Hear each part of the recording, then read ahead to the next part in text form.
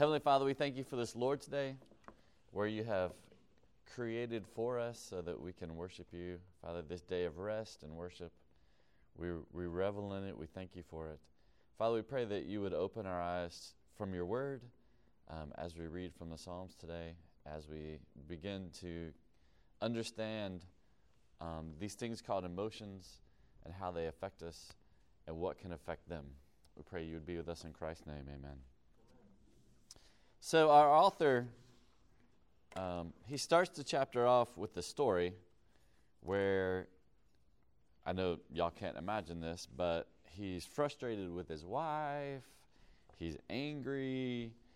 He says he doesn't exactly remember what the argument was about, but there was an argument, and looking back on it now, he realizes that he was to blame as well. But in the moment, he had to get out of the house, and he went on a walk around the neighborhood, and he walked for a long time, he says. And as he was walking, this is what he prayed. Lord, you've got to help me. I'm trying. I just can't seem to stop feeling angry. Right now, all I can think about is how unfair she was. I know I'm not loving her right now. I know I'm not where you want me. Help. However, no sooner would I finish praying than thoughts about what she did to me leapt right back in my mind. It was as if a vivid documentary detailing the unfairness of her words and how she was the one at fault was playing on a loop across the big screen in my head. The cycle of wrenching myself away from the documentary to pray and getting sucked back into it repeated every 30 seconds or so.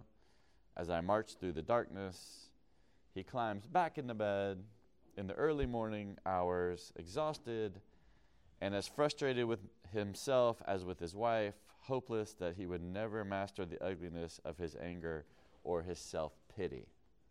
So, the chapter is titled, Why Can't I Control My Emotions? So this is what we're looking at today.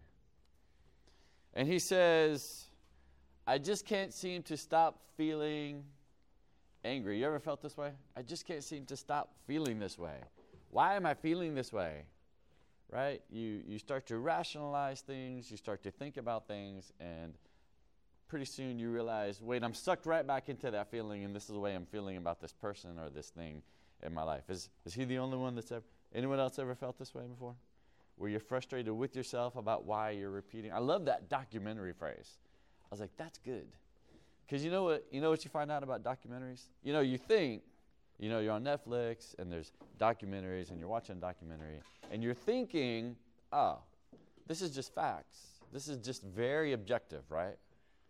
And then you realize, oh, wait a second, that's some subjectivity right there.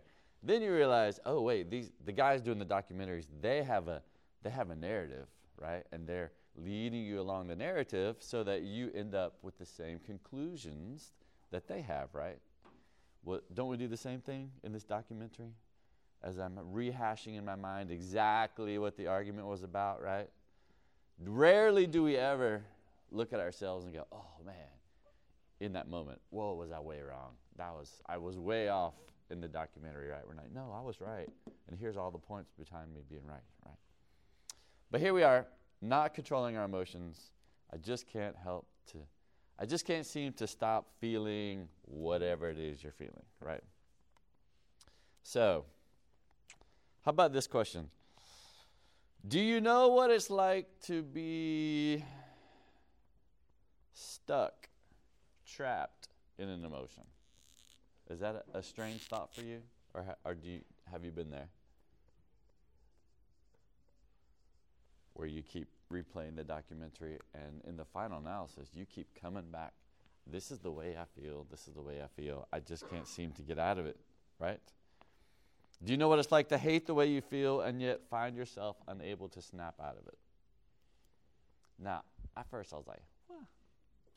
And then I thought about something that day. I was like, oh. Yeah. Why is this? Why is this? Why do we so often feel like our emotions are controlling us rather than the other way around? Why can't we simply choose to feel different anytime we want to? Why can't we do that? Well, the author says that's because emotions are instinctive. And then he says that that's a good thing. Emotions are instinctive. And that's a good thing. We're going to read. No, let's read Psalm 42. He says, go to Psalm 42. Psalm 42. We're familiar, everyone is familiar with this psalm, whether you know it or not. This is the, as the deer pants for flowing streams, so my soul pants for you.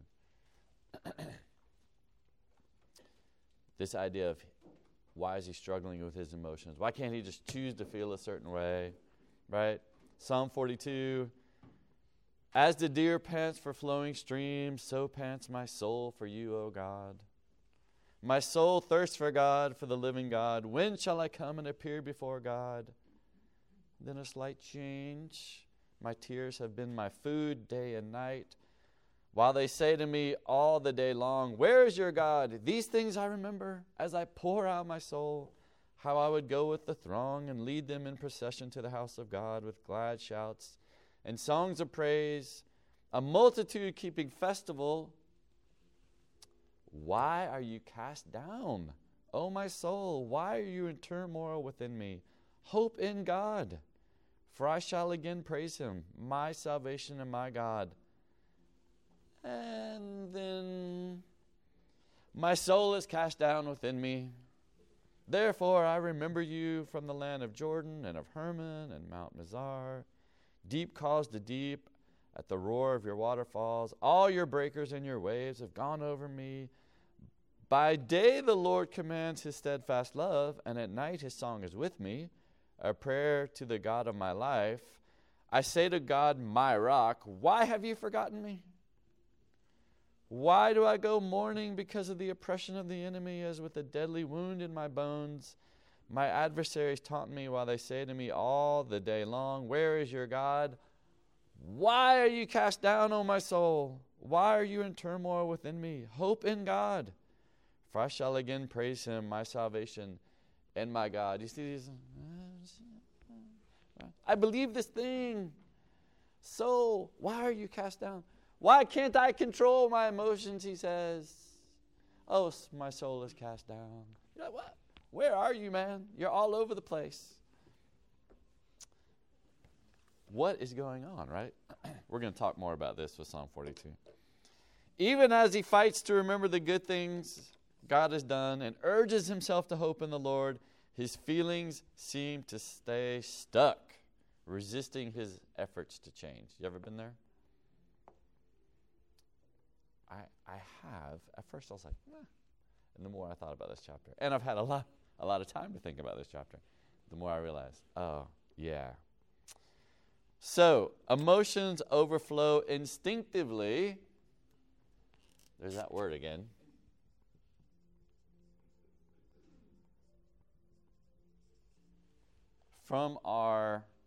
We've talked about this before. Where do our emotions come from? From our loves, rather than resulting from conscious choices. So this is where the instinctive part comes in, right? Like, they happened to me. I didn't think about it. I realize I'm feeling a certain way because there's something I love, and it results from something happening with something I love, and my response to that, rather than me sitting there making a conscious decision about how I'm going to feel about it, right? Let's think about this practically. Paul Harn he ran up to me. He was all excited. He got this job. He really didn't even know he wanted a job, but he thought about it. He wanted a job, and this job just landed in his lap, and it's an awesome job, and he was going on and on and on. how did that make me feel? Did I sit there and go, while Paul was talking to me, did I go, how should I respond to this news?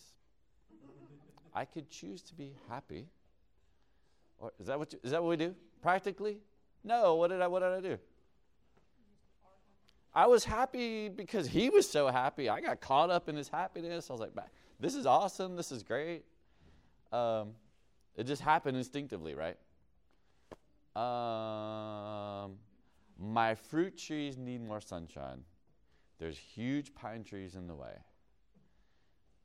What better to do when you've been cooped up inside a dental office working 6 days a week than to take an axe and to chop down a tree? Can I get an amen? Amen.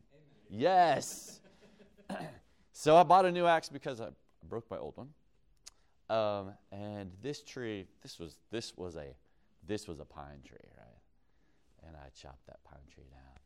I worked hard. It was awesome. And I had a plan, right? Make sure the pig was out of the way. I thought about letting the pig be in the way, but then I waited till the pig was out of the way. I had chopped down smaller trees, right, to hold it up in the air so that I could chop into pieces. I'm like, I want this bad boy to go right there. And when I chopped it down, guess where it went? Right there. I was like, yes. And then I realized, I'm not good at judging how tall they are because height is the same thing as length when it's laid over. And wow, it went way into that oak tree. I was like, oh, wow. So I looked up at all the other ones around me. I'm like, wow, these things are a lot taller than I thought they were. But I didn't go, the tree fell exactly where I wanted it to go. How should I feel about that?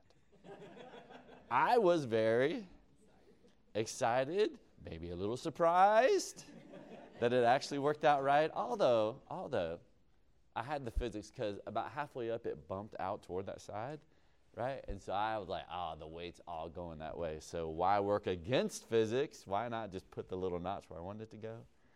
Yeah. And then I felt what? Once it's laying there, I did feel accomplished. But then I realized all the work ahead of me to chop that into pieces so that I could drag the pieces off. And then I realized, fresh pine tree is very heavy. So I realized I have to chop it into more pieces than I thought. And then I remembered I do have a tractor. And then I got happy again, right? You see how this, right? No one is sitting there making rational decisions about what I'm going to choose to do, right? How about the news on a Thursday morning? Wednesday, my mom was terminally ill with cancer. Wednesday, I spend all day at my mom and dad's house getting the house ready for my mom to come home.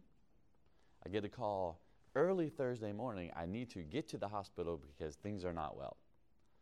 And I'm like, she had surgery on Monday. She was so much better. I was like, what? Things are not well? She's going home. What are you talking about? As I'm driving over the speed limit to the hospital, I wasn't sitting there thinking, now how should I think about this, right? Instinctively, I'm concerned, I'm worried, right? Shouldn't touch that. Sorry, John.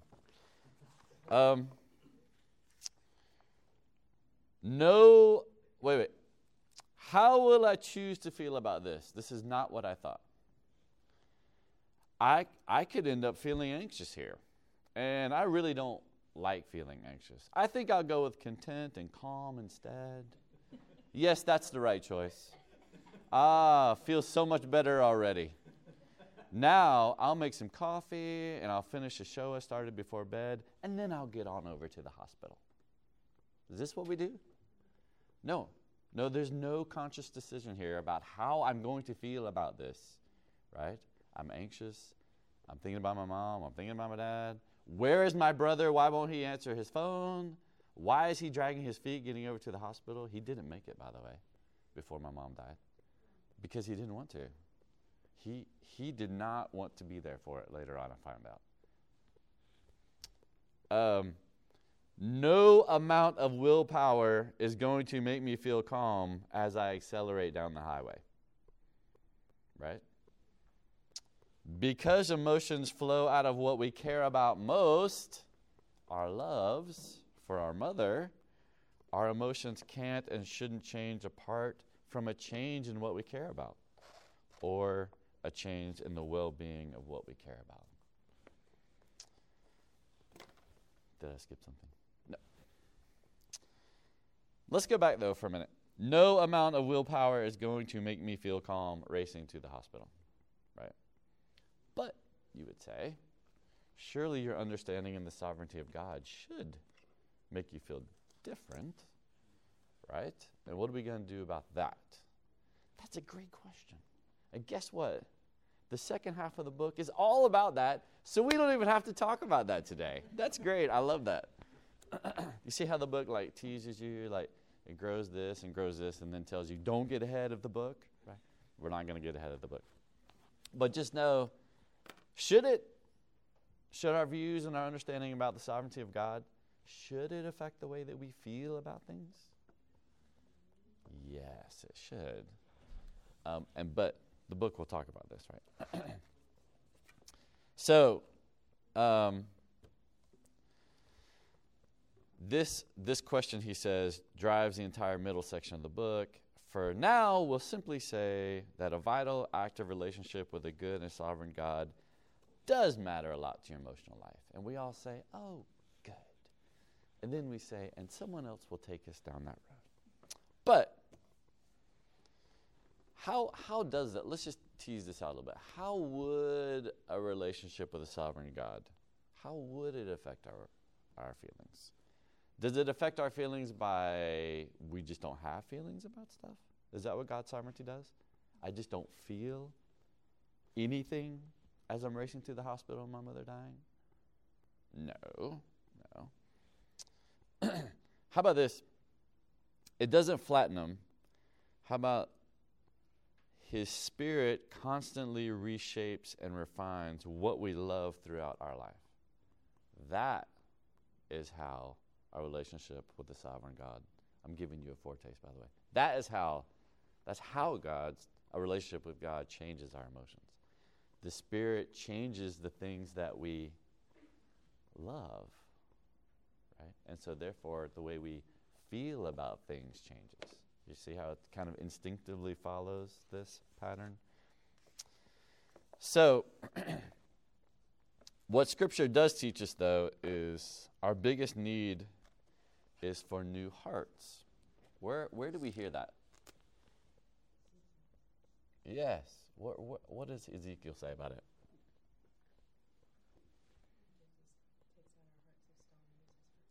Yes.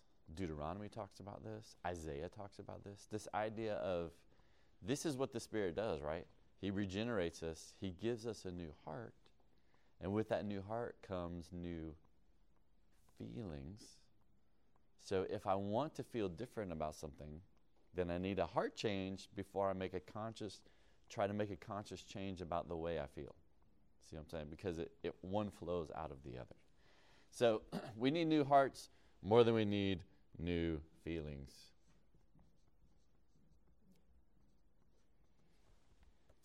So our biggest need, well, when our hearts are reshaped, our emotions will follow suit. You see that? Oh, we're down here. When our hearts are reshaped, our emotions follow suit. But isn't that what the Holy Spirit does? Isn't this part of regeneration and then all the way through sanctification? Is the Spirit continuing to transform that, and out of a transformed heart will come changed emotions, right? Our biggest need is what? A new heart.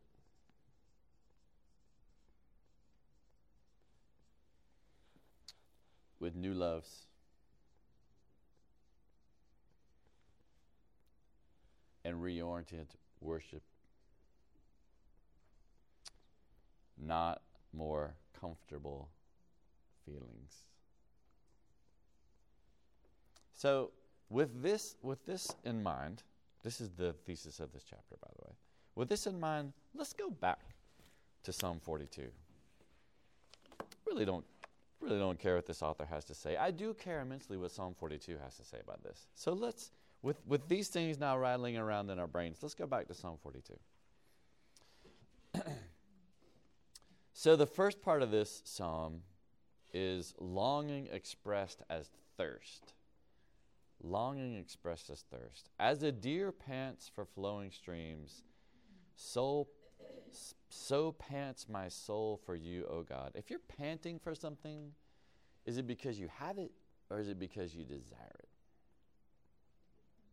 There's the desire there. And what is he desiring? What is his soul desiring? God, right? My soul thirsts for God, for the living God. When shall I come and appear before God? My tears have been my food day and night. What is it called when liquid enters your mouth? Is it eating? No, it's drinking, right? So his tears, this is what he's been nourished upon, right? Is tears. While they say to me all the day long, who's this they? Good guys or bad guys? I have boys, so, there's different categories in my house. Good guys or bad guys? Bad guys, because we know they're bad guys, because what do they say to me? Where is your God? So these enemies are coming to the psalmist and saying, oh, you got some stuff going on in your life. Well, where's your God? Right? It's almost a Job's wife sort of thing, right? Look, where's God in all this? Just curse God and die, because he's not in any of this, right? Your God isn't sovereign over stuff. The enemies say to me all the day long, where is your God? What does he do? These things I remember. So here's enemies. He's longing for God because he doesn't feel God around him. His soul is longing for God because he feels there's something missing. His enemies are saying, well, where's your God? What does he do? These things I remember. As I pour out my soul, what does he remember? I'm going to read this, but you tell me, what is this that he's remembering? How I would go with the throng and lead them in procession to the house of God with glad shouts and songs of praise, a multitude keeping festival. What is that called back in the Old Testament days? What is he remembering? Worship. He's remembering personal worship or corporate worship? He's remembering corporate worship. He's going back to this, right? He's remembering corporate worship. And then as he's remembering corporate worship and the festival songs, how he led the people in procession to the house of God, a multitude keeping festival, now he turns and looks at his soul and says, what? Why are you cast down? What's your problem? Why are you feeling this way? Why are you in turmoil within me? Hope in God. What is God going to do? Why are we hoping in God? He wants to stop feeling this way. His answer is hope in God, because he knows that God does that. And he knows if God will change his heart, then this turmoil that he feels within him, it will change. Right? He wants this, but his focus is not on this, right? He wants to feel different, but that's not what his focus is on, right? His focus is on the work that only God could do to give him a new heart. Hope in God, for I shall again praise him, because he is, look at the personal pronouns, he is my salvation and my God. It's not just, I believe in thee, God. He's my God. But next, so this is what he knows and believes, that he will again praise God corporately, because God is his salvation and God is his God. And then, boom, here we go again. Why? My soul is cast down within me. He just asked his soul, why are you cast down within me? And now he says, but my soul is still cast down within me. Therefore, what does he do? There's a pattern here. he remembers something. He remembers from the land of Jordan and Hermon and Mount Mizar. He goes to general revelation. He starts thinking about creation. Deep calls to deep at the roar of your waterfalls. Okay. And in Israel, water was always a scary thing because it was uncontrolled. But how does he feel? How does he feel? Is he actually in the Mediterranean Sea during a storm and huge waves are rolling over him? Is this literal language? No. This is how he's feeling. All your breakers and all your waves have gone over me. But whose breakers and waves are they? They're God's, because God is sovereign. And what he's going through right now, and what is he going through? These people asking him, where is his God, right? All of that is under God's sovereign control. And that's what he knows and believes, right? So there's God's sovereignty. All your breakers and all your waves have gone over me. Here's more of what he knows and believes. By day the Lord commands his steadfast love, and at night his song is with me, a prayer to the God of my life. So what does he know about God? God's sovereign. God is full of steadfast love towards him. And God is with him, right? I say to God, my rock. Why have you forgotten me? Has God forgotten him? No. Is that how he feels? Yes. So here he is. He's battling with his emotions, right? This is how I feel. I feel like your breakers and waves have gone over me. I feel like you have forgotten me. And yet he keeps reminding himself about the truth about God. And that's what he battles against, these emotions that are incorrect, right? So here's the question. We're going to read this question more than once. It's going to repeat itself. Why do I go mourning? Because of the oppression of the enemy. There's this does he have a deadly wound in his bones? Does he have some bone infection that's going to kill him? Gangrene is setting in. Is it actually setting in? Or is this just the way he feels? It's the way he feels, right? My adversaries taunt me while they say to me all day long, where's your God? There's their question again. Same enemies saying the same thing. And he looks back at his soul and says, why are you cast down, soul? Why are you in turmoil within me? Back to what he knows and believes. Hope in God. This is my only hope in all of this turmoil going on in my life. Oh, by the way, Psalm 43 is just a continuation of Psalm 42. Go turn the page. Vindicate me. Here's longing expressed in prayer. Vindicate me, O God. Defend my cause against an ungodly people. Here's enemies again. From the deceitful and unjust man, deliver me, for you are the God whom I take refuge. That's what he knows and believes. You're the God I take refuge. But how does he feel? Why have you rejected me? Has God rejected him? No, but that's how he feels. And here's the question again. Why do I go about mourning? Because of the oppression of the enemy. Who's that question to? Himself. Okay, the enemy keeps bombarding me, asking me, where's your God? But these things I know about God. Why am I so upset about this? This is what he's asking himself. What is this prayer to God? Send out your light and your truth. Now, who is the light of the world? And who said, I am the way, the truth, and the life? Send out your light and your truth and let them lead me. Let them bring me to your holy hill, to your dwelling. Then I will go to the altar of God. What's he talking about again? Corporate worship. To God, my exceeding joy. Here's what he knows and believes. And I will praise you with the lyre, O God, my God. Personal pronouns again. Back to the final refrain. Why are you cast down, O my soul? And why are you in turmoil within me?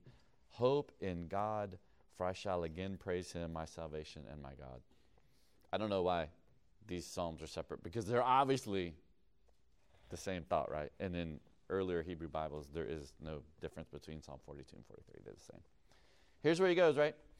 He knows he needs this. He doesn't like the way he's feeling. He doesn't understand why he's feeling it because of what he believes, but this is how he feels. And he doesn't like the way he feels. And so what does he do?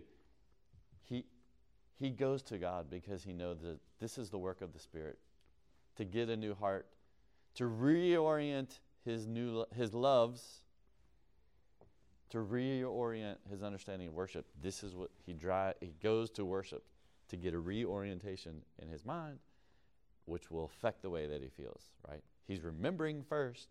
That's the mind remembering, and from that will come changed emotions. So why can't I control my emotions? Because they instinctively flow out of me. I didn't sit there and rationally choose the way I was going to feel. And it's frustrating at times to find yourself feeling a certain way over and over and over again. But we need new hearts. That will change our emotions and our feelings. Just like we see from Psalm 42 and Psalm 43. All right. Any thoughts? Yeah, that's good. And culture would also tell us that the way you feel is right for you. Well, that is not what the psalmist is saying. He's saying, my feelings are not right. They're not based on God's truth. Why am I feeling this way? I'm going to hope in God and run to God and respond in corporate worship. Heavenly Father, we thank you for these thoughts from Psalm 42 and 43. Father, we understand what the psalmist is talking about because we recognize that we go through the same thing as we fight with our fallen nature, wonder why we feel the things we feel, knowing the things that we know and believing the things that we believe. So, Father, we pray that you would help us by the power of the Spirit to put to death the flesh and to put on Christ. Father, we thank you that you have given us a church like this where worship and the Word is central in worship. Father, we thank you for giving us this day that we can set aside to do this corporate worship. Father, we give you thanks that you have given us a new heart. And so we pray that we would fight, that we would stand, that as we walk through this Christian life corporately, that you would strengthen us day by day, and that as our love for you grows and grows, that our emotions would follow in feeling rightly. And we pray this in Christ's name. Amen.